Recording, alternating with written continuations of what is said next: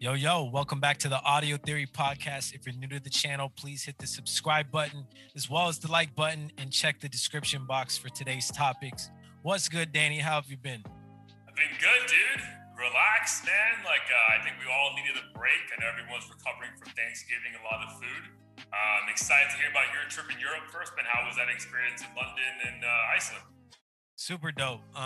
So this was the second time I've been to London. Technically the third. I was there when I was like 3 years old. I obviously don't really remember it. Yeah, you don't remember shit. Don't remember a damn thing.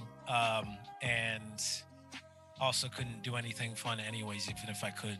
But this time around went with my fiance, who I'm actually officially getting married to Friday. We can save that for after I describe the trip. But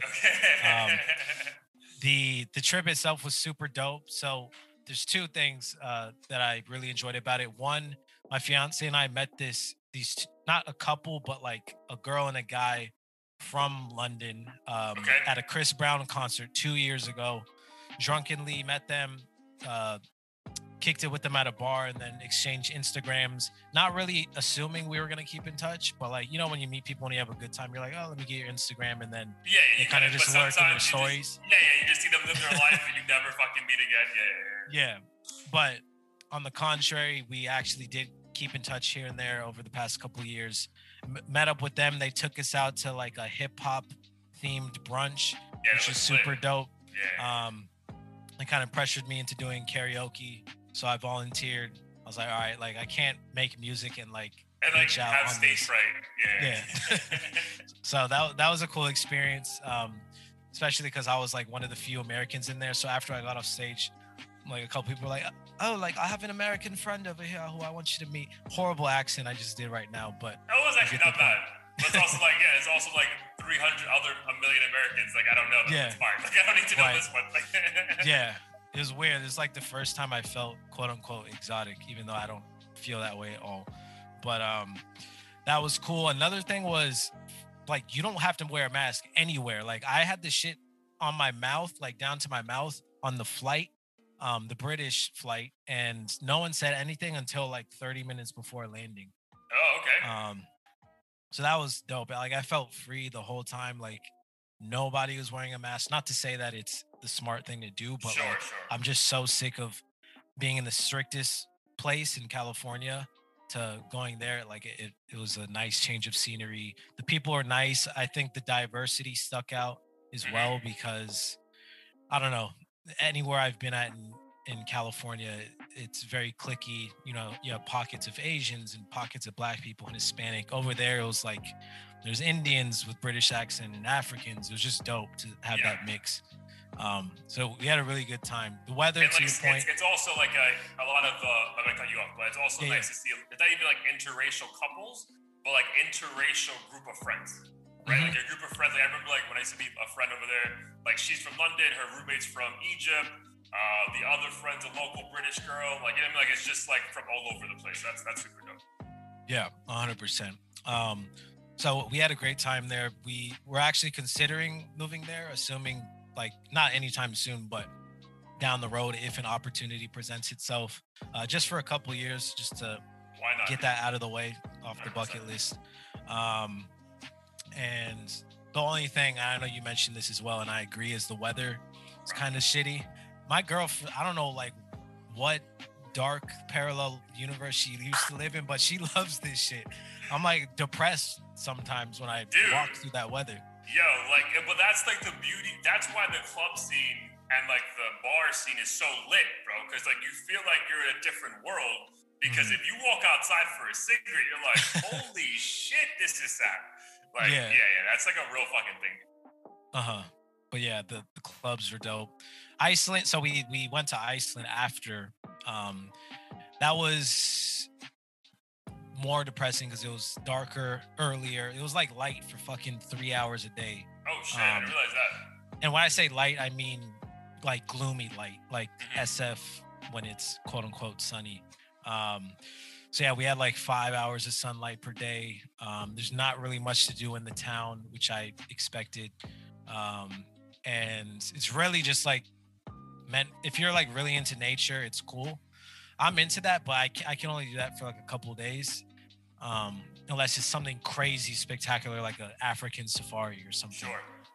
But it was just a lot of barren land, cold, lots of mountains and shit. Spectacular, but it was just weird going from like the highlight of London to even darker and like depressing, minus the family part. Yeah, so it's like it's almost like it'd be dope to have like the balance of you have the spectacular sightseeing during the day, but at least you know at night if you want to go for like a nice dinner or for a restaurant or a club, like you also have. Like, there's not really that option over there, right? No, and we tried to get the last night we're like, oh, we should do a little game night or something and get some liquor and just chill at the crib. And we went out and couldn't. Apparently, they don't sell it like past 8 o'clock at night or something, or you have to go to like a specific like liquor store or I don't know, some sort of place that specifically sells liquor because they didn't have it at like the little shops we went to. They had 2% beer, and I'm not trying to chug like 40 beers to get a buzz. At all, dude. So, yeah. I feel that. But then, how was the experience like jumping in the Blue Lagoon, all that stuff? That was amazing. That was the first thing we actually did. So how is it like it being cold? Is the water warm? Like, how does that work? The water's warm. It could have been warmer. I like hot, like jacuzzis. You know, when it's so hot that like you can't even like fully get in right away. Yeah. I like that because the heat maintains itself better over time. Whereas this, it was like hot, warm, and then when you get in for 5 minutes, it kind of feels lukewarm after 10 minutes. So that was the only downside, but it was just dope, like looking around. It's just like straight up fog in like every direction, and then you're in this Blue Lagoon. They have like a bar on the water, so we got a couple beers. So that was a really good experience. Getting out was like a nightmare. Is it like a public park, or like you have to like make a reservation? So it's like a no, you have to make a reservation, pay. It's like a big ass spa, basically. Got it. Okay. Yeah. So yeah, that was a really cool experience. That was like one of the few things I was really looking forward to.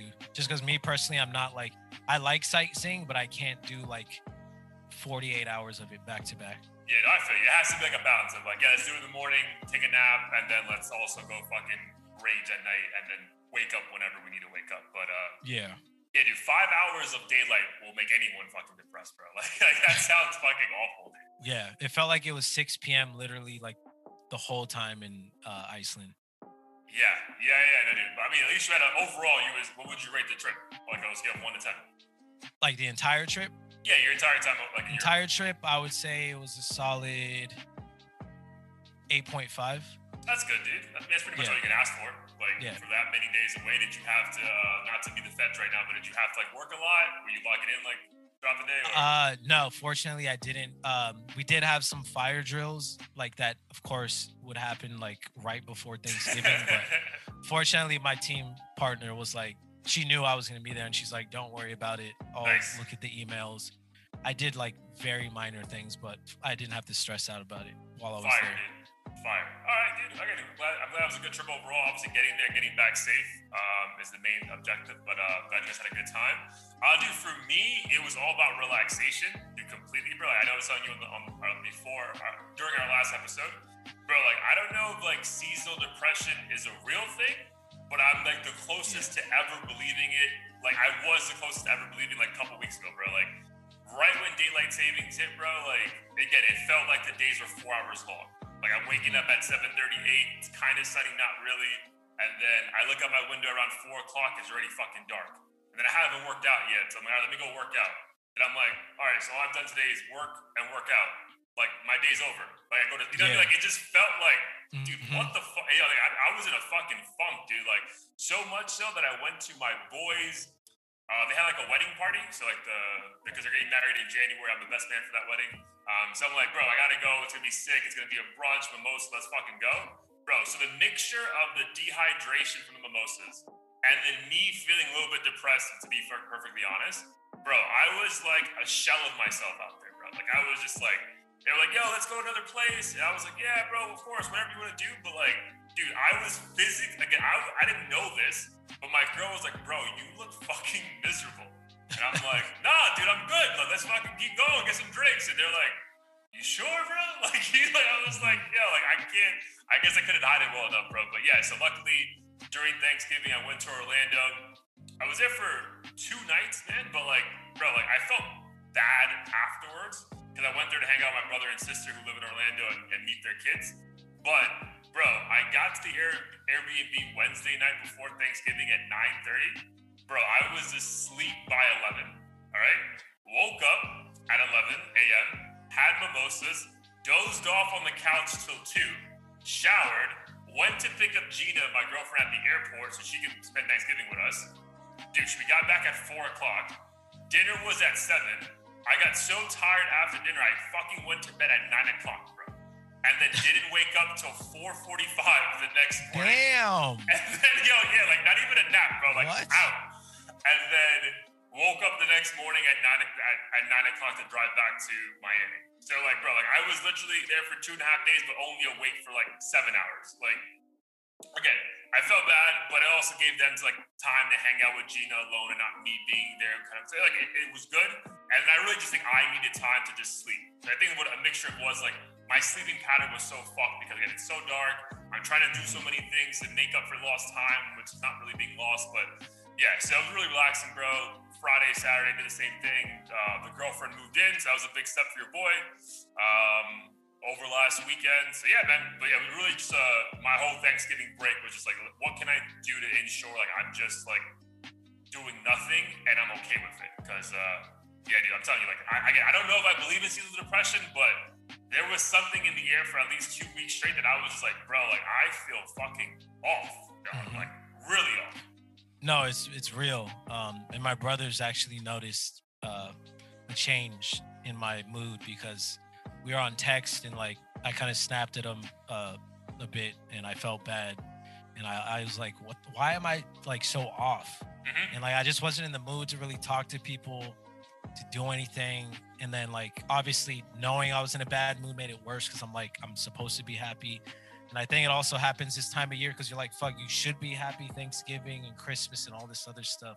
And it just like piled on top of each other. And I just found myself, and I still find myself feeling down. And I think it does have a lot to do with it being darker earlier, which makes me feel like a fraud because I keep talking about how like the night makes me feel alive and that's when I like I'm most creative and shit.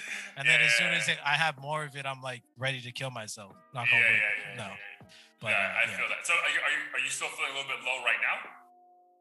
A little bit, but I think it's mostly like external stress from like just finalizing the wedding and like wrapping up the year and making sure like all that's taken care of. But I know like once the new year starts, it's all over and then I feel motivated to like achieve my new goals and like start working out again and abstaining from alcohol and all that shit. Yeah. I feel that, bro. All right, I'm getting it. It's obviously you always have me and the boys, whenever you need someone to talk to. But yeah, dude. I guess it's a real thing, bro. Because I'm telling you, like that shit hit hard, and I was just like, yo, how is it only 5 o'clock and it's fucking pitch black outside? Like, and like, yo, if I go for a run, I usually run after work. So now I'm going for a run at 6 o'clock and it's fucking looks like midnight. And I'm like, yeah, is this safe? Like, should I just stay home? Like, you know what I mean? Like, what is happening here? Yeah. So yeah, it's a real thing. But again, everyone who else is going through it, keep your head up. And if you can get away to somewhere that's more daylight, definitely do that. But it's been 2 weeks. Definitely missed catching up with you and shooting the shit. So let's get into it. Episode 93, right? 93. Yep. Legends Never Die. So obviously super depressing news this week. Well, I guess last week and as well as the week prior, right before we went off the air. I guess probably start with the most recent one. So obviously everyone catching up. So Virgil, from Louis Vuitton fame, Off-White fame, I think his first company was Pyrex Vision, passed away at the age of 41 last, I want to say Thursday, or maybe it was over the weekend. I guess he was battling a very rare form of cardiac cancer. I guess he was diagnosed with this around 2 years ago. It kind of makes sense because I mean I'm not big into fashion, but I'm aware of like certain people. Same. And like you can see that this guy was working. He already worked a lot, but like there was like an extra amount of like shit he was putting out aggressively Which again, I just thought he was trying to like feed the machine, but it kind of makes sense. Like now in hindsight, things to do to maintain his legacy and like leave something for the next generation. So I guess initially your thoughts when you found out he passed away, and like what kind of impression did Virgil leave on you? Yeah, honestly, I was shocked, and I was even more blown away by how big he was, because for me to be shocked meant a lot, in the sense that I'm not a big fashion world guy. I honestly don't know a whole lot about him, but the fact that I was like, damn, like he's gone, really took me back and had me down. I think that's another reason why like I've been down recently. It's just all these random deaths and tragedies and of stuff. Young people. For sure. That's like tangent, but like I think me as well, dude. Like during my depression, like that's when young Dolph, who we're gonna talk about later, passed away. And there's just something about like you being in your early 30s, but then people like only a couple years away from you, like dying. You're like, bro, and like they're fucking goats. So like I know we're not supposed to compare ourselves to anybody else, but it's hard not to. You know what I mean? It's just like the fuck. So man, go ahead. I didn't mean to cut you off. Yeah, no worries. I think it's just, for me, like you mentioned, it's a reminder that like no matter how much you've accomplished, how much money you have, how good of a person you are, like this life isn't forever. It doesn't last forever. Right, because you think that guy has, if anyone has all the money in the world to make this shit go away, it's him. Right. And it's like, exactly. Yeah, like Steve Jobs, like one of the richest people ever, couldn't even save his own life. So it goes to show you how mortal we are. I know there's that running joke of like, oh, people die every day. Like, what's the big deal? You didn't know Dolph, you didn't know Virgil. But I think it's less about maybe them as individuals and more so the bigger picture of, we all can accomplish things as great as them in different ways and leave an impact, and then a reminder to yourself like, oh shit, like what's my impact gonna be? So why did I waste my like Wednesday afternoon doing absolutely dog shit? Yeah. You know what I mean? Like, I know, and now it's got me in a panic because I'm like, fuck, like do I have time to watch this TV show for 30 minutes? Like we got to work on this podcast idea or this song or whatever. Yeah, it's sad. I think what I found fascinating, I guess, is how he like managed to keep it a secret, and maybe for a lot of these people like Chadwick Boseman, I believe is how you pronounce it. I guess for them as celebrities, they're like, this is the only peace of mind I can have like in my remaining years, is to have this be private and people not treat me differently, or the fans treat me differently in these final moments. So I thought that was interesting too. Yeah, dude. Yeah, for sure. I mean, for me, it definitely hit home. It hit hard for a multitude of reasons. I think one, you're like, damn, like just like Kobe, another 41-year-old, like dude, 41. I mean, I hope I live to see 41, like God willing, but like that's only 8 years away from me, dog. Like that's not like that's you know what I mean, that's closer than 20 years old is for me. So like that's not far away. So you start thinking about yourself and your own like longevity, how much more time do you have ahead. So yeah, man, that really hit home. But then also it's just sad because like it's amazing that he achieved so much and that he passed away right before Art Basel. That they were, and I actually saw Virgil, because a lot of people know that like Virgil's like was also like a fucking great DJ. We'll get into when we saw him at Coachella, but like I actually saw him perform at Art Basel. And Art Basel, for anyone who doesn't know, is it's Art Week in Miami. He did a fucking $10 show with Diplo, Major Lazer, like in the back of Koyo. So that's like the first time I saw him perform, and it was like, holy shit, like this guy's Travis Scott's DJ, like just fucking killing it. So, and he comes to Art Basel every year. So they went all out for him this year, and they just had a phenomenal Louis Vuitton show for him yesterday, which was Tuesday, November 30th. So at least we didn't have to wait he got his flowers while he was here, but it was nice that it was like an immediate, like, yo, let's just go fucking all out for the show and like give Virgil his flowers so the entire world could see. So at least from a timing perspective, I'm glad it was able to be like that immediate. Dude, the guy achieved so much, it's fucking insane. Like there's pictures of him because he was part of a Kanye like tree, or like him, Kanye, Don C, Jerry Lorenzo. Like, dude, they used to be like intern Louis Vuitton when they were like in their mid-20s, bro. So in like 15 years, this guy literally changed the game of fashion and fucking sneakers, like, and art, to be honest. So like, it's just wild that like someone can do that. And then also, I think it's also inspiration for people like us or whoever. Like, yo, like, this shit can change quickly. Like, bro, you could be that guy just sketching on your own Nikes, and then 10 years later, be the head of Nike, essentially, with your creative ideas, right? So that's inspiring. But then again, like, how many more years do we have ahead of us? Which is, like, again, the terrifying balance that you'll have to do. But, I think it also, he was, like, the rare thing, like Kanye, which I think is why we all, like, one of the reasons we love him so much is that, dude, a Renaissance man. Like, it's not like, yo, you're a fucking sneaker designer, only do that. Or it's like, you're a DJ. It's like, nah, bro, I'm going to do everything. And you may like it, you may not like it, but I'm just going to do it because I think it's fucking cool to me. So that's probably one of the most impressive things, right? Because for us, it's like, yo, you're a corporate guy. I'm a corporate guy. You guys get the degrees. Like, just do your job. Be happy. It's like, nah, bro, I want to make music. I want to do a podcast. I want to invest in some property. Like, let's fucking go. Like, why can't I do that shit, right? So I think that's also was something inspiration. I think probably would be one of his, longest lasting legacies of like, oh, this guy just did everything. And also did it to a fucking extreme standard, bro. Like, if it was a Virgil thing, like, that thing was it for that time period, which is insane. That's honestly been that way for at least the last, like, 6 years. Yeah, 100%. And I was just really inspired, too, to see, like, a darker-skinned guy infiltrate a space that's, like, notoriously like an white. African man. He's like, not like, I know that's in South America. Guyanese. Like, is it Guyanese? I can check. He's from, I know he's Ghana American. That's what I don't know how you like if you're from there. But yeah, he's Ghana American. But yeah, like again, that's a fucking black man. But there's no not someone who can like kind of pass it as white in certain environments and shit. Just objectively a black man from like the root of our history or whatever. Yeah, 100%. And I think that's just super dope.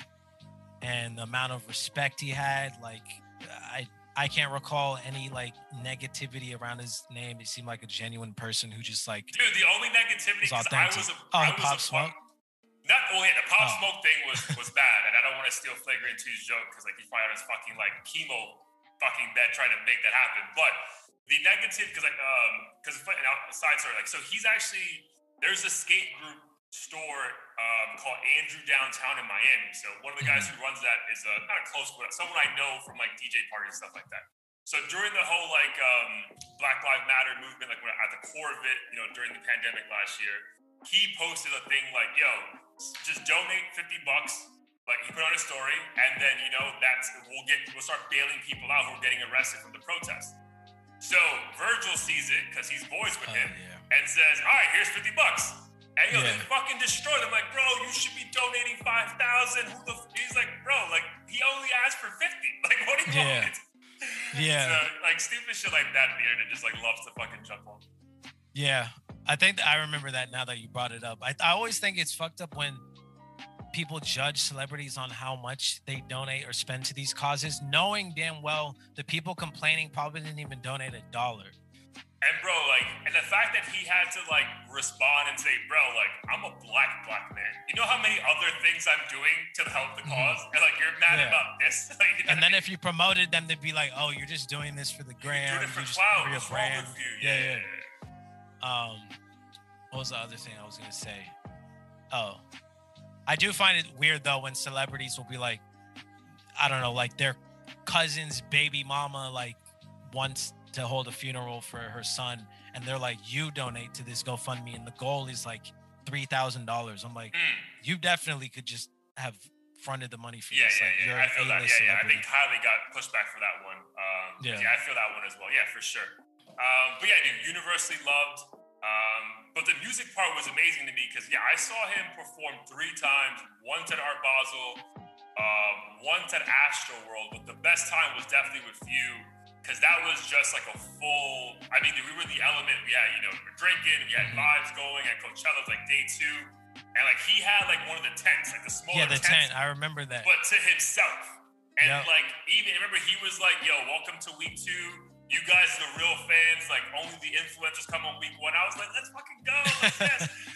But it was a crazy set, bro. He was playing shit from like Waka Flocka, Hard in the Paint to like a fucking French like house song. Like it was just an amazing genre that all made sense. Like it wasn't just like he wasn't a poser DJ, right? At some point, like there's people who are just rich and will tell Coachella, yo, here's the money, I'm gonna perform. You know what I mean? Like it wasn't that. This guy like honestly loved the music, so that was a cool thing to see firsthand.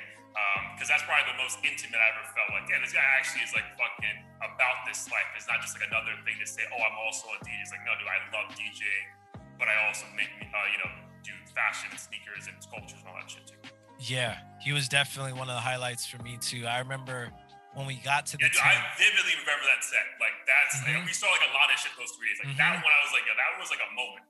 Yeah, I remember I was talking to you. I was like, what the fuck? Like he DJs, like that's how little I knew about it. And I was blown away too, because in my mind, I didn't know like he had DJing roots. So I was like, oh, he designs clothes and stuff. And then like happened to like, this is like his passion on the side or some shit. But like when I heard this set, I was blown away. I was like, this is actually really good. To your point, it wasn't some cookie cutter set where he's just playing top 40 like he had obscure songs. It was like, I think maybe 1 or 2 songs that like everyone knew, but the other shit was like, yeah, like he's going through catalogs to like make this work. So like you have to appreciate that. Yeah, 100%. Yeah, it's a bummer that he had to pass. Super bummer, dude. 41 years old, way too young. But again, I know this is about my mom who passed away at 54. But again, if you could achieve the things that he achieved by 41, and again, we never know when our time is, but hey, that's a good way to go out at 41. So rest in peace to Virgil. Salute to his family and friends who are going through it. But again, the legacy will live on forever. So definitely rest in peace to him. And again, more tragic news. This one felt different too, just because the way the year started for us, bro. Like, I really remember around February or March, we were like, man, the music scene sucks right now. Nothing's dropping. Like, when the fuck is Drake coming out? And then we both got exposed to the Young Dolph and Key Glock, Dumb and Dumber 2 mixtape, and like became like adamant fans like that moment. You know what I mean? Like, at least I feel like that's how I don't think either of us were really like playing his shit before then, right? Not really. There was like 1 or 2 songs, and like I knew of him, but it wasn't like, oh, when's the next tape coming out? Right. It was 100% exactly. I knew 100 shots. I knew get paid,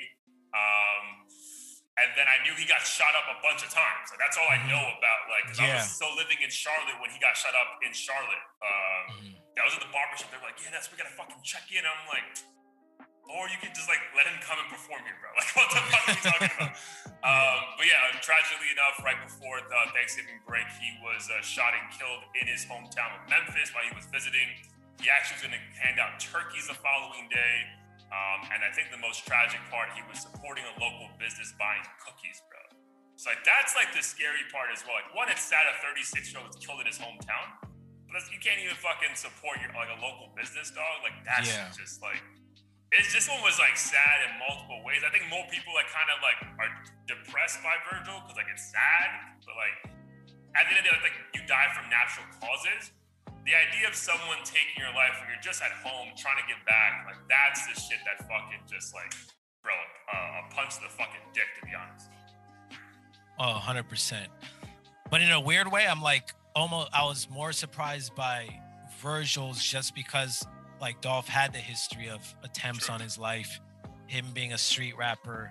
Not that I was like, oh, this is 100% gonna happen, but like after the fact, I'm like, okay, like I could see how this was a possibility, whereas Virgil was just like random as hell for me. Just because it's like we had no idea he had cancer. It wasn't like he was all of a sudden skinny, kind of like how Chadwick was or anything. At least I didn't see any pictures of that. Bro, so I was gonna say this, but again, it's fine. We just gave him a great tribute, I think, for like 10 minutes. But dude, there were a couple pictures that I think he was probably going through chemo and like had makeup on. Because there were a couple of fashion shows where like he didn't have the beard anymore, and like it was odd. Like thankfully the comments weren't wild or anything. I was just like it was just me personally, like. And then when I'm like, oh, that kind of makes sense. Like, because there was like a fashion show, like I think right before the pandemic in Paris, and he was like right next to Drake. I'm like, is that Virgil? Like, he looks kind of off. No pun intended. But like, yeah, like I saw because he shaved his beard. But yeah, he probably was going right through chemo at the time. So again, salute to him for getting. It's just a while for him and Chadwick. Like the amount of work they put in while they're literally dying. Like, that's Mhm. crazy. Like, that's Yeah. wild to me, dude. Yeah, yeah, it is crazy. And I've had friends who've dealt with like various uh health related complications and conditions, and obviously their priority is getting well. You know, they're not necessarily managing uh quite as much, and for good reason. Like, health comes first. But it's wild that these guys are like, fuck it, I'm still gonna do like 5 movies and Right. go to these 10 award shows and all this shit, just keep it running. And maybe it has to do with like them not wanting to give any clues to the public, or like Yeah. Oh, convince but themselves their also, we life don't know the is situation, ending. but it also might be that I think I don't know about Chadwick because again I didn't, but it seems like from the reports on this one, it was clear from the beginning that this was terminal for Mhm. Virgil, and it kind of, you like, again, I'm not a fucking detective, but if you look at the captions of people who actually knew him, like the Drakes, the Don C's, the Jerry, like the people who like in his circle, like if you look at their caption, it wasn't like, oh my god, it was like, bro, like, I'm glad you're at peace. So like, I Yeah, think from the moment he found out, I think it was kind of clear it was going to be terminal. yeah. I mean, that gives me faith in some of these celebrities, because you would Yeah, think that that news would easily spread and find its way to like TMZ or something. So the fact 100%. that there's definitely stand-up people who are like, this is not some gossip shit that can leak, like, you know, a dick pic or something. It's Yeah, no one can someone's find out life about this and until legacy. he fucking Yeah, says, let the people, yeah, for sure. yeah, But yeah, back to Dolph. So, yeah, I see your point though. Yeah, like again, he's been shot up twice. Barely survived the one he had in LA. But I don't know, man. I think this one hit hard. We were talking offline about it when you were in London. I think like we're just such fans recently. So it's like, oh, come on, bro. yeah, Like, yo, how are you taking Dolph from us, man? Like, right, especially because like everything we hear, like, yo, phenomenal businessman, completely fucking independent, making millions, putting people on. You're like, bro, why are we taking him, bro? Like, hmm. And I think it's because they, not the reason he was taken, but I think the reason why a lot of people like him and Nipsey tend to like navigate in their hometowns without security is because, like, when 99% of the people you run into like want to hug you and take pictures and shit, like the last thing on your mind is like someone trying to take your life, yeah, let alone at a fucking shop or whatever. dude. So in his mind, he's probably like, I'll be good if I'm not, like, I'll at least have time to react or whatever. But apparently But damn. he had bodyguard Mhm. in a car outside, Oh, and for like real? I think they started shooting at that car, and then he didn't have time to get out the car, and Damn. then that's when they started shooting at Dolph. So unfortunate. And it's tough too, because you like, I don't want to, I hate to, after someone has passed, talk about the possibilities of like, if, you know, they had done something to deserve it or whatever. Right, But like when it comes to the streets, in my mind, I'm like, you know, were these people that like this person may have robbed in the past or like shot at or some shit? Because if that is the, like, let's say the person who did this hypothetically, like, uh he robbed for like 200,000 or like shot his brother or some shit, or like, I don't yeah, know. Then it's almost like the narrative changes a little bit, and you're like, okay, like I could see how this would happen. And I hate feeling that way, because right. then you feel like you're picking sides, and you know, are you doing this just because of the music? um and then where do the morals lie? Because then you go back and listen to some of these artists songs, and they'll rap about certain things, and I'm like, well, fuck, like this isn't like a good look. Yeah, Not to say yeah. he's Yeah, responsible. no, but I feel with that one, dude. Like, I obviously, like everyone else, like I'm surprised. Like, it was obviously the holidays, so they didn't put the numbers out, but I'm sure all his albums were charting after that shit, bro. Because Oh yeah, I it wasn't must the only have. one who took a deep dive in his fucking catalog, and I was listening to Rich Slave, and bro, yeah, like those lyrics are like, you're like, damn, bro, like. Because all he's talking about is fucking shooting people, right? And like, Yeah. or if you try me, I'm gonna shoot you. You know, I'm gonna get you taken care of. You're like, fuck, dog. Like, you know what I mean? Like, yeah, like I feel you. Like, this could have been something premeditated. Like, because he actually didn't live in Memphis anymore. He lived in Atlanta, but he was just in town for that situation for Thanksgiving. But yeah, this could have been a premeditated thing. Like, yo, the next time I catch you in Memphis, it's on. You know what I mean? So again, it Yeah. just sucks though, bro. Because again, I think we both took a deep dive in like different interviews. Like, he's such a fucking like chill dude. There was one on the Breakfast Club, like in the midst of quarantine. And he's like, bro, I'm fucking loving life. Yo, I'm at home. I fucking hate everyone outside. Like, I'm with my wife and my kids, and like, I'm about to drop this album. It just seems like someone's so content. And it's like, man, I don't know, it just sucks, bro. Like, and it's just like, because he just seemed like one of the good ones. Again, it's to certain levels. Like, I know I'm not trying to compare the dead, but like, I think he probably even had more of an impact than maybe Nipsey did in some kind of weird way. Because it just seems like someone from the South isn't meant to have the kind of success he was having, right? Like, people can say LA's been more on the map for longer, blah, blah, blah. Like, Nipsey he had more cosigns for people in the industry, whereas it seems like Young Dolph really was just fucking by himself and Gucci Mane. Like, that's it. You know what I mean? So that part just fucking also sucks. Yeah. The moment I recognized the level of his popularity was in like 2017 or 2018. My brother and I were going to Rolling Loud, and we booked an Uber, a shared one, and the Uber picked up these two white girls who were like 16 or 17. And like as soon as they got in the car, they like demanded the aux put on Dolph. Like I never heard this song before. They were rapping every lyric. They said nigga like 20 times. They didn't give a fuck. They didn't give a fuck. They rapped this shit like Dolph was their minister or something. Oh my God, it's crazy. And I was just like, I mean, obviously I was shocked, but at the same time I was like, damn, like Dolph really impacted the hip hop game in ways that like I was unaware of. Kind of like NBA Youngboy, like how we I'm still on the fucking loop. And he's been on Academics page all week, and I'm like, I don't understand. Like I don't understand. And kudos to him, but like it's one of those things where you're like, damn, they clearly are doing things that other people are noticing, and he was one of those guys for sure. 100%, dude. Kind of like what we spoke about, like what I enjoyed about, I think, Night Ride that you dropped, that like the simplicity of the lyrics, but the impact of it all. Like, bro, because his lyrics are simple, but like, yo, you feel that shit.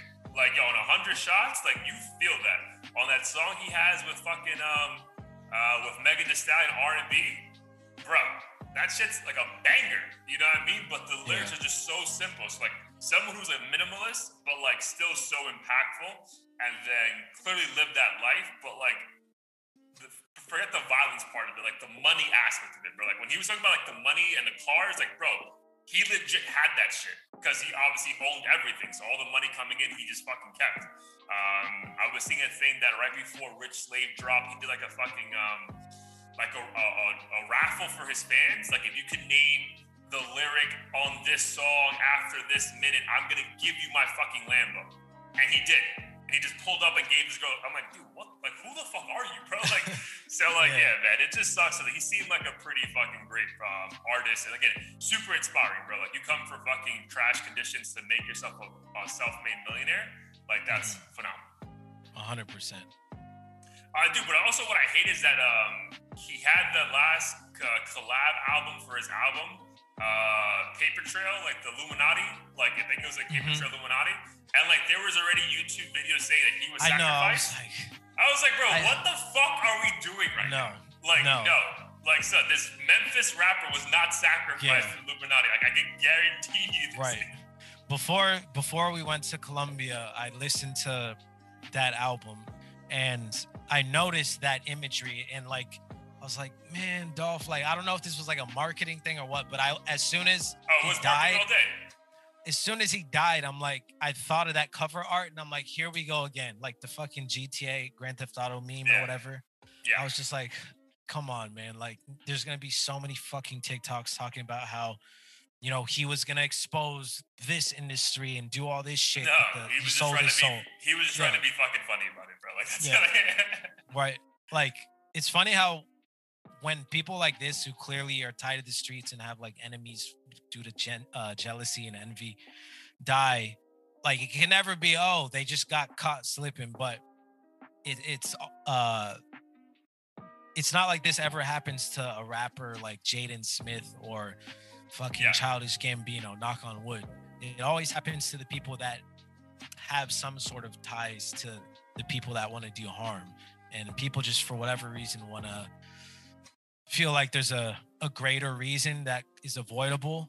Like I guess it's scary to realize how random death can be. Like you can just go to the grocery store and fucking get shot. Right. Yeah, so but what are your, okay, we've been talking about this for how long now, bro? I think we've been doing this pod for almost 2 years now, which is crazy. But the idea of like this keeps happening in hip hop culture. Like, and it doesn't, like, I hope it stops. Like, I hope this is the last one. But unfortunately, it seems like it's not going to be. So like what are your thoughts that this keeps happening to the people we look up to the most? I think for me, I've just been trying to find like a reason and analyze the patterns and see if, is this just because social media is more prevalent that we're hearing about it more, or is it actually happening more? And I feel like it is happening more because in my childhood, I don't recall it's happening very much. I think it has a lot to do with the fact that it's much easier to become like a prominent rapper. So like quote unquote regular people who may not be uh taking it quite as seriously, have other behind the scenes things going on that are more likely to result in death. And by that I mean I feel like a lot of these rappers like him are like more businessmen who happen to rap, or like drug addicts who happen to fucking make music. Got you. And then that's leading to these natural or expected situations that other musicians in the past wouldn't necessarily be involved in. I feel like in the past, like if you were doing music, that's like all you fucking had time to do, and you weren't gonna get involved in the shit. Whereas now it's like the drug dealer's like, fuck it, I'll throw a song on SoundCloud and like, I'll be famous and I'll still fucking sell drugs. And then they get shot, and then we're like, oh shit, like what happened? They were still doing the same shit they were doing before. Yeah. It's hard for them to lead that life. Yeah, dude. I mean, and also like I think just like there's a thing of I think a jealousy that comes from like our people, to be honest, bro. Like I don't think that the normal average, I mean not to be racist, but like that the average white person who loves pop music or country music has. You know what I mean? Like if I'm the average white guy and I see Harry Styles performing, I'm not envious of what he has. You know what I mean? Like I'm like happy for him and I'm just a fan. Whereas it's weird, like if I'm the average dude from Memphis and I've seen Young Dolph come up and I'm like, he's just like me. But why the fuck is he on top? And I don't have shit. Like, fuck him. You know what I mean? Like, it's wild how, like, our people have that mentality at times. Again, like you said, it could be 1%. But, bro, that 1% is still fucking massive. And it only takes one fucking person to, like, end something for you, bro. So I think there's something to it that, like, all these people seem to die when they come back home or when they're home, right? Like, except for Pop Smoke, again, we don't know what exactly happened with him in LA, which is probably even more tragic. Like I think he was only in LA to get away from shit in Brooklyn. But like Nipsey was fucking in front of his storefront, shot and killed. I remember this guy named fucking Stack Bundles was living in Harlem, shot and killed. This guy doesn't live in Memphis anymore, visiting a fucking local cookie store. Shot. It's like, damn, like why does it have to be the hometown that takes them out? It's like, bro, like if I can't feel safe here, then really no fucking rapper feels safe anywhere then. Which is so stupid because I don't like Diplo's not fucking walking around with 3 bodyguards and like, fearing for his life. My man's fucking diving into crowds and, walking down the streets of Wynwood like it ain't shit because yeah, man, it's just a different time. But again, and with your point, like these people with envy are also everyone on social media. They can actually see exactly where the fuck you're at all the time. Like I'm sure it's not a coincidence that he posted a month ago that he was at that cookie store and they knew when he would probably stop by there the next time he goes to town. Like that wasn't a fucking coincidence. Yeah. And it could have been as easy as maybe the day after one of them went in there pretending like they didn't know Dolph. And they're like, oh, like I heard Dolph came here. Like that's so dope. Like I'm a big fan. Like, and then the person might've been like, oh, he comes here like every first Sunday or some shit. Yeah. He's always here in his town. He's in town. Yeah. 100% man. So yeah, dude, fucking tragic. Again, I totally agree with your point. Like, it becomes even more tragic when you start listening to their lyrics, and it's like, oh, bro, like, it's one thing if he was like a choir boy, you know what I mean? Because like every time this happens, like I go back and listen to the catalog, and then I hear like, unfortunately, lyrics that would be spoken by the suspect. Like it's the rapper saying, oh, like, try me and you're gonna get smoked. Yep. Or like, if you try me, like, your mama's gonna be crying, or like something like that, and it hurts even more because I'm like, damn, that's literally exactly what happened to you. Yeah, dude. When I hear there's one pop song, Smoke is like, yo, clap back, don't stop shooting. It's just like, damn. And to send me the Addy shit, like literally. That's what happened. Yeah, bro. Like it's dude, tragic, man. So I mean, it might be a mixture of them getting smarter and leaving that shit behind, but there's just something about hip hop culture, bro. Like if you're not in that circle, there's so many people more envious of you than like actually trying to propel you to be bigger, which kind of sucks, bro. Like it's like, why have a SoundCloud? Why I'm not popping? It's like, all right, bro, you're probably not talented. Like I don't know what the fuck to tell you. You know what I mean? Like, right. I also wonder if people try these dudes like knowing that if they fail or whatever, they're not going to go to the authorities. Because like, you know, if you were trying to fuck with Jaden Smith, the FBI would have your ass like the next day. But if you're trying to fuck with Gucci Mane or some shit, best case scenario, you rob him. Worst case, you end up dead. But you're not going to jail. You're not going to jail. The consequence, I feel you. And if you are going to try him, like you're probably already prepared to die. You're like, fuck this. Yeah. Like, yeah, I feel you. So, dude, real quick, just to get off this like really depressing topic, the first like half an hour of this. Your thoughts though on like the Soulja Boy aspect of this, and like him wilding on IG Live, showing no remorse. And to give you a story, I think 2 or 3 days before Young Dolph was gunned down in Memphis, I guess Key Glock had a pretty cool poster or like a VR kind of setup in Times Square. And I think they both posted, Key Glock and Young Dolph, first rapper to have this kind of billboard in Times Square. And then obviously Soulja Boy chimed in, and then like they had a whole IG Live battle back and forth, him and Dolph. At one point, legit like Soulja Boy grabbed money and said, yo, fuck around, I'll put like 100K on your head. And like, obviously no one really thought that was going to happen. And then it just so happened he died 2 days later. He got removed from the tour that was going to go through Memphis. But then like when people were like hitting him up on IG and like, yo, like that's wild, like you feel bad, the way he tripled down, like, yo, fuck that nigga, like, he ain't shit. If it was me, I'd be happy. And I'm like, that was just weird to me, dog. So like your whole interpretation of that. I don't want to use the word respect, but I do appreciate when celebrities don't show fake love. But at the same time, I think it's tacky to I'm pretty sure Soulja Boy had nothing to do with this murder, but I think it's tacky to be so caught up in how he could capitalize on it from like a marketing standpoint and be like, fuck it. Like, I know I didn't do it. So therefore I have all the power to make it seem like I did it. Drop this song called, Stack on Your Head or whatever the fuck it was called.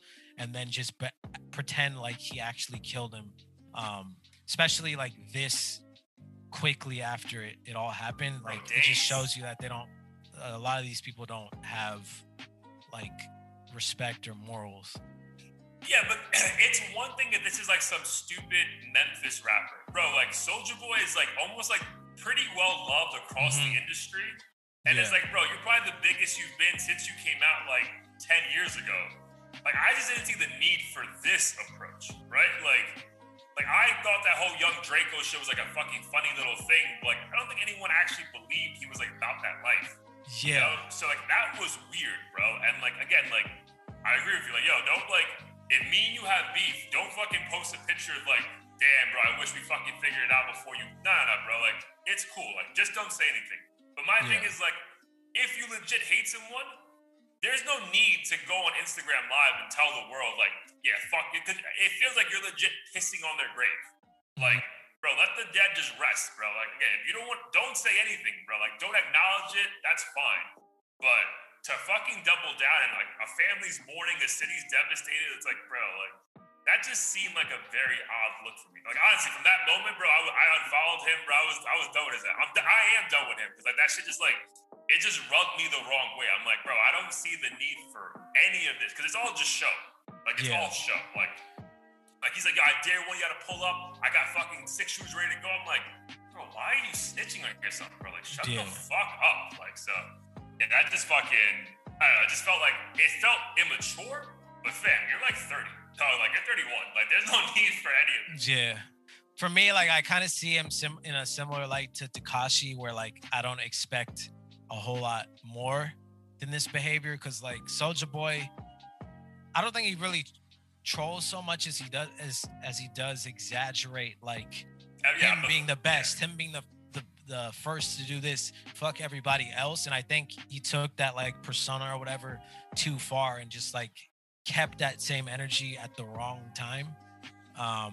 And not that it makes it right, because I'm sure like most of it is just like an entertainment thing for him. But I feel like for me, I like from certain artists or celebrities, I don't like expect to have any class really. Like even when I see some of Soulja Boy's interviews, I'm like looking for a moment to be like, this is the real Soulja Boy. Like I feel like at all times he's always this like character. I'm like, okay, like I wouldn't be surprised if he literally pissed on his grave and like posted it.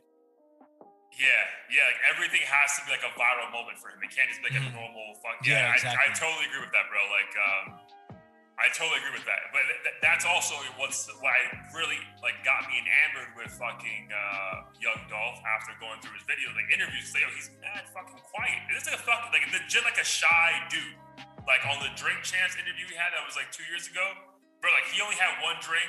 And like really didn't even want to look at the camera, but still kept dropping gems because he's like a fucking very knowledgeable person. So like, yeah, it just sucks that like, again, bro, kudos to him. Like Soulja Boy's like doing very well for himself financially, but it just, honestly also seemed like he was just fucking high out of his mind. Like he's always rolling joints, he's always fucking drinking. That could have been it too. It could have been that too as well. Like the ego at the best of him, but it's just weird. Like, bro, like again, you don't have to say I'm sorry for his family, I'm sorry for his loss, because again, this guy also threatened you 3 days earlier. But I don't really see if you're not gonna say anything nice, bro, don't say anything, bro. Like no one's asking you for an apology. Just like don't say anything. Like, hey, no comment on that. You know, it is what it is. And the sad thing is, even if he did sincerely apologize, like I feel like whatever street dudes he pissed off like are still gonna want to hurt him. At the very least, beat his ass if it's not like murder. Yeah. It's hip hop's like this is like the ugly part of hip hop. It's not just us. Once like, you cross that line. Yeah. It's not just us reviewing fucking fire music and just saying, damn, this one really was like a nice soundtrack to my week. It's like, bro, these guys are actually trying to like find ways to like end people's lives, like not just careers. Like that's just weird. And I think a lot of it has to do with like the energy you give off, like in terms of even if you're not like a rapper with ties to the streets. Let's say you're like a YBN Namir who like raps about like literally shooting people and shit, but apparently doesn't have any history of like actually doing that shit or being tied to a gang. I feel like people are gonna try that person, but like you're not gonna get cool points for fucking with DJ Academics, like beating his ass. Yeah.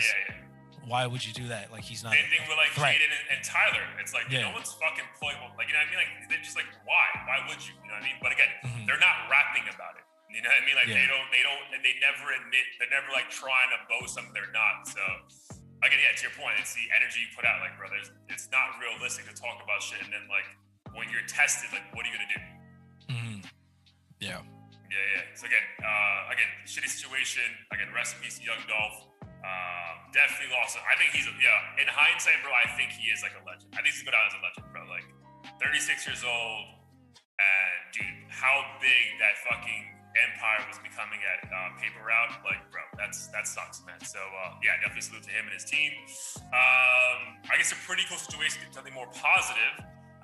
That I think we actually kind of called this at some point during the Donda and CLB beef. Like, I feel like this is all fake. Probably gonna put a show on together, and then lo and behold, Larry Hoover took Kanye as a hostage, and now we have a concert by Kanye and Drake. So, but besides that, tell people about the concert, but also cool fact, Blair's actually going to the concert. So let the people know about it, and obviously your excitement or not excitement for it.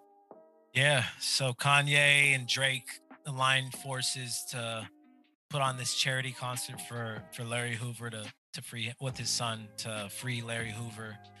So I'll be attending next week in LA, the LA Coliseum, which should be super by yourself dope. Or you have a group going with my two brothers, Nicky and Corey. So that'll be a dope experience. Never seen Drake live. I did see Kanye live for the Watch the Throne, or no, was it Watch the Throne? Life of Pablo.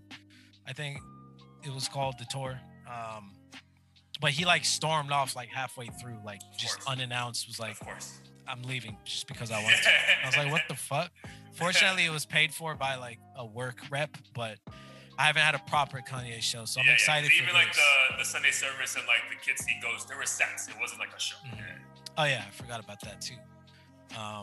So yeah, super excited for that. I still find myself wondering whether or not the beef was fake or if this was like Jay Prince like holding Kanye hostage and making him like stop fucking with Drake's money or whatever. But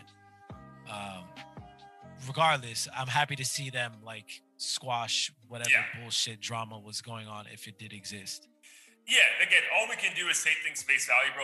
You don't want to be these fucking like conspiracy theorists and all that shit, but like if it really just became like Jay Prince pulling them both aside saying, guys, this is fucking pointless, like that's amazing. I would prefer that than like them like texting like, yo, let's fucking pretend to hate each other for like 3 years and then like they're gonna think I fucked your wife and then you're gonna go crazy. Like that seems awful, bro. So I hope the beef was real and then it came to like it got squashed in a very chilled way.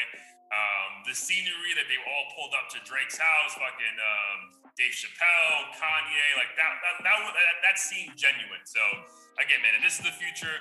Hopefully it's real. Hopefully it lasts. But yeah, bro, I think you're gonna be in tune for a pretty great show, man. Because I think they're both coming off a pretty great year, right? Like CLB finally dropped and it got some accolades, maybe not as much as we anticipated because of the hype.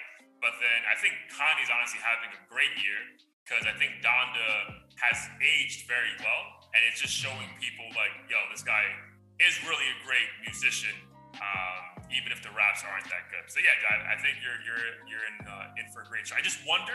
So that's why I'm glad you're going to be there. Do you think he's going to do like any non-Christian music? That's what I was going to bring up. I was like, I hope he mixes in some of his older content. I hope Drake has a chance to like shine and do like somewhat of a proper show, even if it's for like 20 minutes. But I feel like it's more than 20 minutes, but I feel like they're both going to have almost like hour sets. Like, okay, I hope that's the case. I feel like Kanye's so unpredictable. I hope he doesn't fucking have Drake's name all over the concert and Drake does like way too sexy and dips out or something. Nah, dude, I think it'll be like an hour set at least, or 45 minutes each. But because the thing is, like, I remember when he first became super religious, he was like, yo, no more, I'm not playing any of my, like, he legit said that, remember? We were doing like Jesus King review. But then, like, if you see him on Drink Champs, like, it seems like he's now like more balanced. Like, yo, I'm gonna talk my shit, curse, drink, smoke, but I'm still a Christian in my core. You know what I mean? So I hope that's the case. But again, like on the Donda Deluxe, he did remove throat goats off the fucking album, like that lyric. So again, I don't know where his head's at, which no one ever does. But yeah, I really hope you hear some fucking classics, like, yo, graduation shit, Jesus Walks, like that'd be a fucking moment. For sure. This is a stupid ass pun, but when you said you don't know where his head's at and he got rid of throat goats, I thought of the fact that he's not getting head anymore, so he took out the lyric. Oh. I think he's definitely getting head from somebody. That's also a weird look, bro. Him in like that whole begging. Like, I think he's having a great year, but like the way he's begging Kim back, like that's also kind of weird. That too, I'm like, is that shit fake? Because it's weird that celebrities, like, he clearly could fucking text her, and he's on like Twitter, like riling up the public. Like, yeah, TMZ and all that. But yeah, I don't know, bro. But yo, Pete Davidson got to be swinging some crazy dick, bro. Because yo, there ain't no celebrity he can't take down. Like, bro, I know. For at this point, like, you just would want, if you're a female celebrity, you'd want the clout. Like, just to know, like, yo, what does he have, bro? Because this is insane. Because yo, Ariana Grande, like, to say you fucked Ariana Grande and Kim Kardashian in the same life is wild, bro. Like, wild. So, yo, shout out to fucking Pete Davidson. All right, man. What else?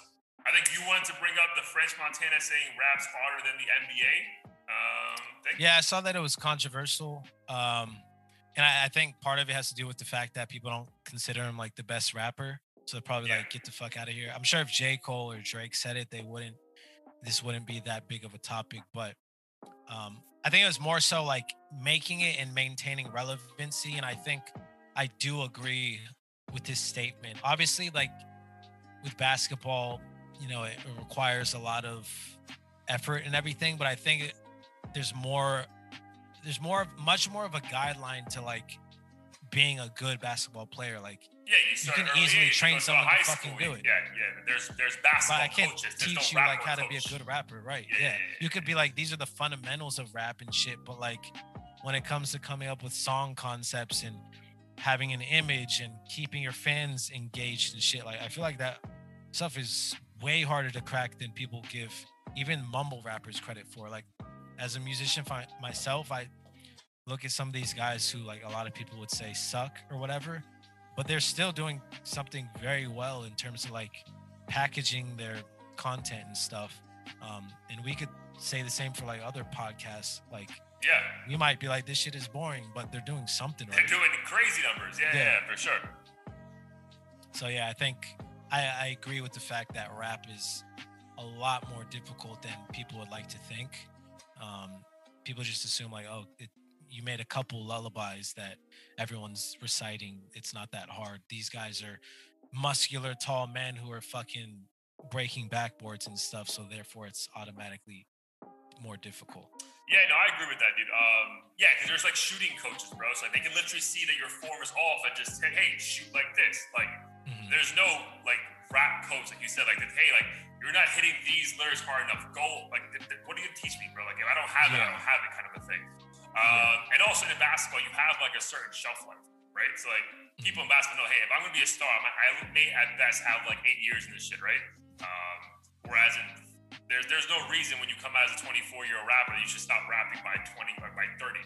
It's like you have to, it's way harder to maintain for 10, 15, 20 years because it's like, fuck, dude, like, what am I going to rap about? You know what I mean? So I actually agree with that statement, but it's just funny that French is like in the headlines right now for like not all the wrong reasons, but like, I think, and I'm going back to your point from like a couple of weeks ago when we were like, when he was like talking about like all the features and like he clapped back, but like the week before, like Academics had that thing where it was like, you know, showing off his hits.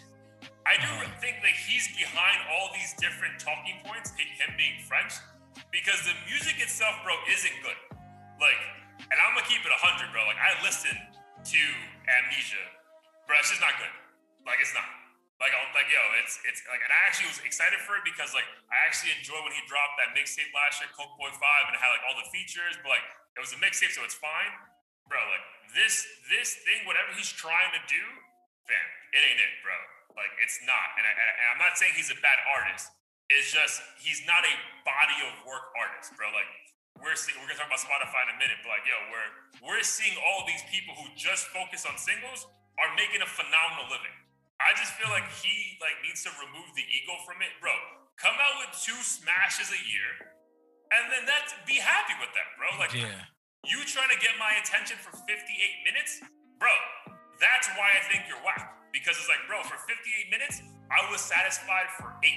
So, bro, like, the fuck? This is on you, bro. Like, you're telling me to consume this, and I'm like, yo, no, bro, this is fucking nasty.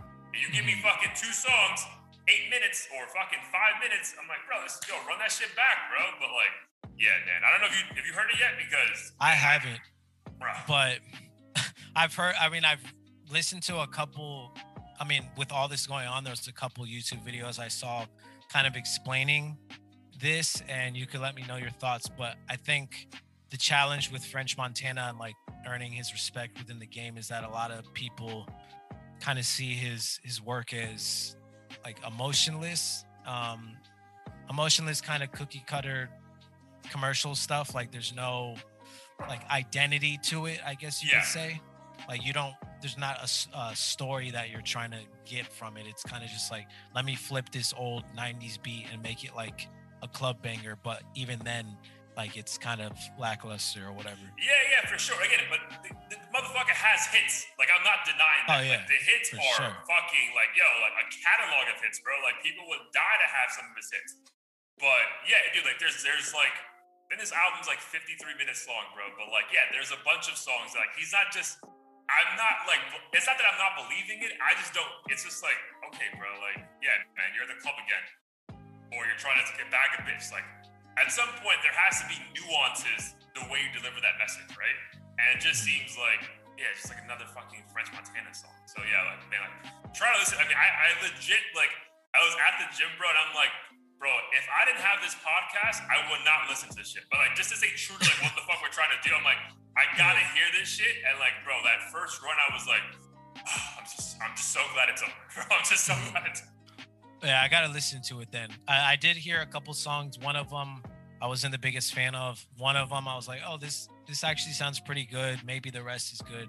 But I haven't heard anyone like in the media space like praising it. Not that like that's the end all be all. But no, but dude, it's something though, bro. It means like, something. It means something, to a bro. degree, like, at least. Yeah. It means something. Like if your peers or what, like, come on, man. Like, and then I know we follow a page that like was trolling him, and they said he only sold like 800 records. I think that was just like actual copies, but no one sells anything anymore. But yeah, bro, the numbers aren't going to be good.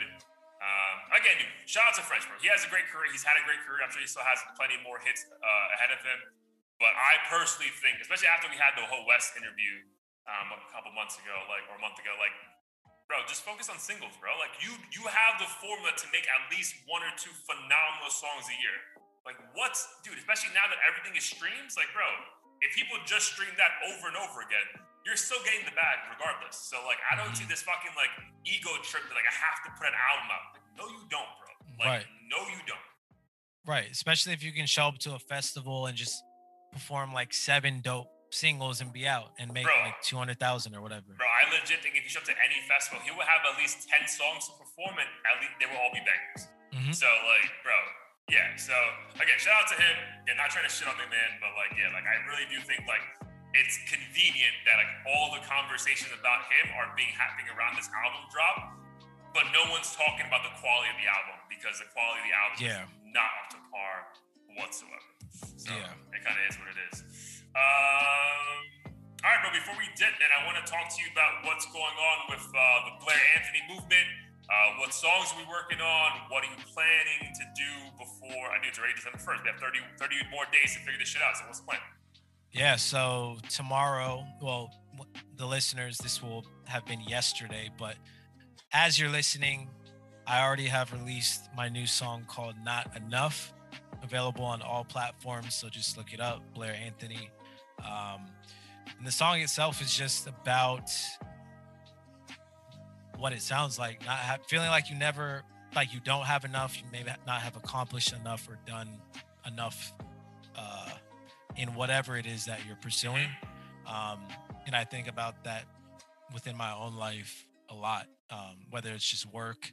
Like you might have gotten a new job, you're like, fuck, I need to reach this salary, or I need to accomplish this and get to the next level and have this new title. Or for me, like with music, you know, I have like 2 songs that did well by my standards, but I need to release fucking 20 more and get to this next level and, you know, do features and this and with the podcast. Like, cool, we got 1,000 subscribers a year ago or whatever, but now we need 10,000 and 100,000. So I think that's a mindset everyone has in some way. So that's what the song is about. Definitely more upbeat than Thirst Trap. So really excited about this one. I have a couple more songs that I'm working on. They won't be released before the end of this year, but I'm trying to get as much recorded and done over the next couple months so that when I start off the year, I'll have like a good chunk of songs and won't have to like rush and scatter to get stuff out there. So that 2022 can be a much more like, okay, consistent. This is a serious, consistent thing. God, that's amazing, dude. And then, so that's dropping this Thursday, right? This Thursday, yeah. Amazing. Yep. And then how did you feel? Because obviously Spotify, December 1st, everyone's doing their Spotify wrapped up numbers, like, you know, posting, you know, who we listened to the most this year. Everyone was Drake, shocker. How did you feel like actually seeing like your music wrap up? I thought it was dope. I was like, because before this, I was so accustomed to like getting excited about who my favorite artist was and this and that. And now like I have my own little profile and I don't really have, like, I went from 0 to this. So like regardless of what the numbers showed, I was like stoked just to see some random kid in fucking Germany or something was listening to my song. And that was my whole original goal, was just to make music, have people who I don't know Right. actually enjoy it and consider me like a real musician or whatever. So that was inspiring, and I think now, tie it back to the song "Not Enough." Like next year, I want the numbers to be double or triple or whatever the case is.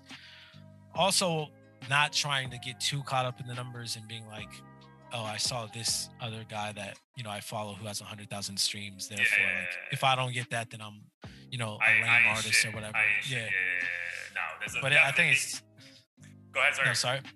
No, I was gonna say, I think it still matters, but I don't want to get too caught up in it. No, totally. And the comparison really is like the killer of all joy. 100%, bro. Like fam, I know like having conversations with friends who live in Cali or in other places, they're complaining about the housing market, and it's like, man, like, like I don't have the $2 million to buy a dope house like this, and I'm like, I mean, my house isn't 2 million, but I love my house, bro, so I'm good. You know what I mean? Like, it's just like, I'm not trying to compare my situation to anyone because like I'm super content with it, what it is, but I feel you. But yeah, that's definitely, because even we did it with the podcast, bro. Like, we've spoken multiple times offline. I'm like, bro, like, our editing's better, our content's better. Like, bro, I know we're better than this fucking pod, but it's like we're just not there yet. But again, Yeah, there's no need to compare. Like, when our time will come, right? But dude, I really think that tell me if I'm wrong, but if I were in your shoe, I think it'd probably feel dope to like, because at some point, right, like even with the merch for us, or when we first dropped the pod, like after a while, we know like our friends and family are gonna fall off, right? Or like we know they're always gonna be around. But the fact that like, the number, I didn't care about like the number of times people listen to your shit, but like the fact that 71 countries have listened to your music was wild to me, right? So that right there, that it's not just family and friends. Like this is like random as people. So like that had to be a good feeling, dude, because it's not just everyone in California, everyone in Florida. It's like the entire fucking world, bro. Yeah, that's what's actually crazy, is because obviously I can see the Spotify analytics, and like most of the streams are in like I said, Germany or countries I haven't even like heard of. And that's super dope because, like you said, I mean, I haven't engaged with any of these people at all. I've gotten a few DMs from like random people in like Brazil who like a couple songs, and I think that's dope because like, even though I am not making a living off of it, the fact that like someone out there appreciates my art and it'll like forever exist is super dope. And I think that's why I really enjoy not only making the music but doing this podcast, because down the line I'm like, this shit will, assuming YouTube doesn't fucking disappear, or Spotify or any of these platforms, like it'll always exist. So even when I'm gone, like our faces and content and everything will still be around. And I think that's what gives me the motivation to like keep doing this kind of stuff. Dude, totally, bro. Yeah, super proud of you, bro. Again, you started from zero. Now you have a baseline of what's possible, and then yeah, dude, I think it's only going to go up and up next year, bro. So I'm excited for you, for sure. For that, for us, let's get to heat of the week then, and we'll jump into like what we got going on. So episode 93, heat of the week. What's the song that stood out to you during the Thanksgiving break? Yeah, unfortunately, I didn't. I mean, I assume it has to do with the break, so I'm guessing a lot of artists were like, "Fucking, I'm gonna eat turkey and not release shit and have to promote it." So I didn't find any new music. I can say what I had been listening to quite a bit during that time period. For me, I think the song that I was bumping quite a bit album was the Amine one. I know that was your heat of the week, either last week or the week prior. In the week prior, yeah. But I think in the mindset that I was in, which was a positive one, I just wanted something like feel good. Yeah. And I played Yippee-Yi-Yay and Van Gogh multiple times. Oh, Van Gogh's fire, dude. Van Gogh's fire as hell. And I don't know what you would call his, like, I feel like he's almost like a subgenre of hip hop. It's like real hip hop, but it has like alternative elements to it. Apparently Spotify started like putting things in genres, right, for hip hop. Like I saw like melodic hip hop, melodic rap. They have different categories, like West Coast and like From the Mud. They even have like a category called like From the Mud or some shit. Yeah, that was interesting to me. But again, I'm just, you know, I don't have Spotify, so I'm just like observing like fucking, you know, like, oh my god. Well, one day we'll put it on I agree. He business definitely card. feels like he has like a subgenre of like it's not typical shit. But what I love about him, it's fucking believable. Like, you know what I mean? Like, it's just believable. Mm-hmm. Same, and I think that I want to continue listening to artists like that. Not that I like in my music say anything that like I haven't done or lived, but when I listen to artists like him, it's a reminder to me like it's okay to like be vulnerable and say shit that isn't necessarily quote unquote cool. Like, right. Like it could be like, oh, I'm lonely and don't want to fuck with anybody, like, and or something along right. But those lines. there's always like if you're an artist, there's always a nuance to saying that, right? Mm-hmm. Like, you know, that hook for what was the lead single? Charmander, whatever the Pokemon thing is, like you know, that hook is insane. It is just literally him saying, I want to be on an island by myself. But like the way like he delivers that is just like, dude, fucking run this back a million times, please. Like, yep. So I think that's why I really appreciate him, and even in my own music want to incorporate those elements even more. And like you said, I believe it's how you deliver it and not necessarily what you're saying. You could preach like not doing drugs, but if you say it in a certain way, it'll come off as corny as shit. But you could say it in a clever, dope way and have it be meaningful and fun. 100% and memorable. 100%, dude.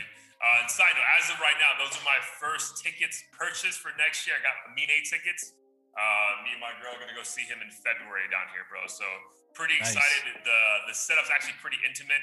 It's where I went to see Black like 3 years ago. So like almost like a bar setting, but it's like the stage. There's like still a stage. Like it's pretty dope. So, but yeah, super intimate. So definitely excited to be close to that whole vibe. But yeah, dude, similar to you, none of the new releases really did anything for me. Obviously not French Montana. I didn't listen to Adele, obviously, and I say obviously because like the album is about divorce. So I'm like, fam, like I'm in a really good knock on wood space with my relationship. Like I'm not trying to hear this shit. You know what I mean? Like at all. For sure, not me. That's the last thing I'm trying to listen to. I'm like, bro, like I don't want to hear this shit right now. Like every female's like, I want to break up with my boyfriend just to listen to this and take it back. I'm like, nah, man, that's not how it works. But for me, I took a deep dive in Young Dolph's catalog. And dude, off the Rich Slave album, which was the album, he dropped 3 albums during quarantine. This was the first one. Came out last year. I never heard it until I went through it though, because again, it didn't really play him on the radio that much. R&B with Megan Thee Stallion. R&B stands for Rich Nigga Bitch. Bro, have you heard that song yet? No, I haven't. I need to my God, bro. Like, fam. Like, this is shit you come out to your wedding to, bro. Like, it's just like, it is fucking fire, dog. Like, it's inspirational. Like, bro, it's so clever, so simple. Like, bro, phenomenal. So again, it's funny how, again, like, when I heard the interview on the Breakfast Club, they were talking about it. But it's like, yeah, like this shit wasn't on major playlists, you know what I mean? And this guy still was making a massive living off his music, bro. Yeah, but R&B was a great indicator of what Dolph was and obviously what he could have been. But if you want a fun song, aspirational, talk your shit, you know, flaunt your girl, kind of like, yo, R&B is it, dude. So yeah, definitely check out that on the Apple playlist. Yeah, definitely will have to. Yes, sir. All right, man. Before we got here, I definitely want to let the people know what we got going on. We should have at least 2 interviews next week to end the year, but we're definitely going to have at least one. Should we tell people who it is now or just kind of surprise them on the next episode? Yeah, sure. Why not? So we'll be interviewing Johan Lennox.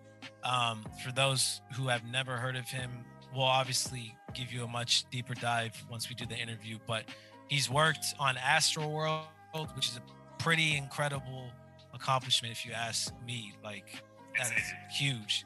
Worked with Kanye, so he's definitely someone who's clearly paved a way for himself. Has yet to blow up, but like you and I both know, based on his music and what he's accomplished, like there's no reason why it wouldn't happen. So really looking forward to that conversation, and I'm glad that we have a chance to close off the year on a high. Like we definitely need that to as we go into 2022 and Yeah, continue yeah. this momentum. Yeah, totally. Again, I think we'll have more of like a flashback looking back at the pod this last year, like on maybe our last episode of the year. But definitely, like, totally agree. Like that's someone who, again, just to have the credit on Astro World is saying, I fuck with these two guys enough to hop on their platform. Mm-hmm. Like that's dope, right? Like we were hoping to have local DJs at one point and just people who like no one really knew kind of, but we knew. So we're like, cool. The fact that we can say we have someone who is, one thing is super, like, I think we've been very good and selective about who we have on the show, even though we probably shouldn't be so selective, but I think we just love the culture too much. Like, we're not going to have anyone here who raps, bro. Like, it's just, this is not what it's for. But I think we've done a great job. Like, all right, if you hear him on the pod, he or she's going to be fire. And also just like a confidence was like to us, like, yo, like, damn, this guy's actually fire. And they fuck with us, bro. Because again, we'll ask him in the interview, but just to give our listeners like an insight, it was dope that like we spoke to him, and there was like a 3-day pause where he didn't respond. So I'm just hoping that was him actually like, yo, who the fuck are these guys? And like kind of like scrolling through our shit, like, all right, cool. And then he hit us up on Monday or whatever. It's like, yeah, let's do it next week. So like that, that was a dope feel. Kind of like when Just Adam was like, I went through your shit. You guys are obviously great guys. Know your shit. Let's definitely do it. So like that was a dope feeling. So to have that from someone, I guess a co-sign from someone who actually knows what's in, like, is in the culture and a part of music, like, you know, music that we actually fuck with heavy. I mean, it can only give us the boost we need to go into next year. Yeah, it's 100% a confidence booster. Especially because I feel like for that week, I was just so immersed in his music. I was like, if he doesn't agree to this, like, I'm personally gonna be bummed out because I was like, I relate to this shit so much, but yet I can't like just ask you some basic questions. And I think our approach when we interview, it's not like the corny over the top, like we're just trying to get views and ask the same fucking 10 questions that every other like platform asks. Like there's so many questions that I know are gonna come up when we talk to him that any fan of his should absolutely appreciate. Yeah, 100%. Yeah, great. Kudos to you for finding him. We made it happen. Again, not that it was easy, but I think we have a formula now that kind of works when we make it clear to the people that we like, yo, I think this would be a mutual benefit for us. Like, yo, jump on the pod, give your listeners your day ones more content, and obviously, you know, it can only help you once we pop as well. For sure. 100% agree. Awesome, my dude. Let's get out of here. Let the people know where to catch us. And let's call it an episode. Yes, sir. Check us out at audio-theory.com. We have all of our links to all of our platforms. New episode every Friday. Get the new merch as well. We still have orders coming in, and every single customer has given us a 5-star review and vouch for how comfortable these are. Dude, comfortable, fucking people wearing it out. It's getting colder everywhere now. So yeah, guys, like, we're not trying to hype this shit up because fam, this shit's like actually good quality stuff. So, and it looks, again, the logo's fire. So like, there's no way you're rocking that logo and no one's saying that, yo, nice fucking hoodie. Yeah. Yeah. Like when we started this podcast, we knew that like it was going to reach this point where we created merch. So we spent a lot of time making sure the logo was something we wanted and something we would want to wear. We're not trying to just sell you shit so we can, you know, pay for like ads or something where we actually. Dude, fam. Like I'm planning. I'm going to New York a couple weeks. Like, yo, half my fits are like me wearing a hoodie. Like, fam. Like, so like I'm fully ready. Like, I rock this shit because like it's fire, but obviously promote the pod. But yeah, again, it's dope to see the orders coming in. Tag us in it. That's always great for us, and obviously let people know where you bought it. So definitely appreciate everybody. For sure. And as mentioned, we have a couple interviews in the works. So tune in for that. And if you'd like to be interviewed and you're like an artist yourself, just submit your work to us. We'll review it and see if we can get something going. 100%. And there was a couple of artists that reached out during the holiday break, so apologize. We both just pretty much disconnected. But yeah, we'll circle back on your stuff and reach out to you next year to get your pod. Yes, sir. Sweet. All right, my dude. Love you. Glad you're back safe. Glad you're in a good headspace. We'll talk. Peace.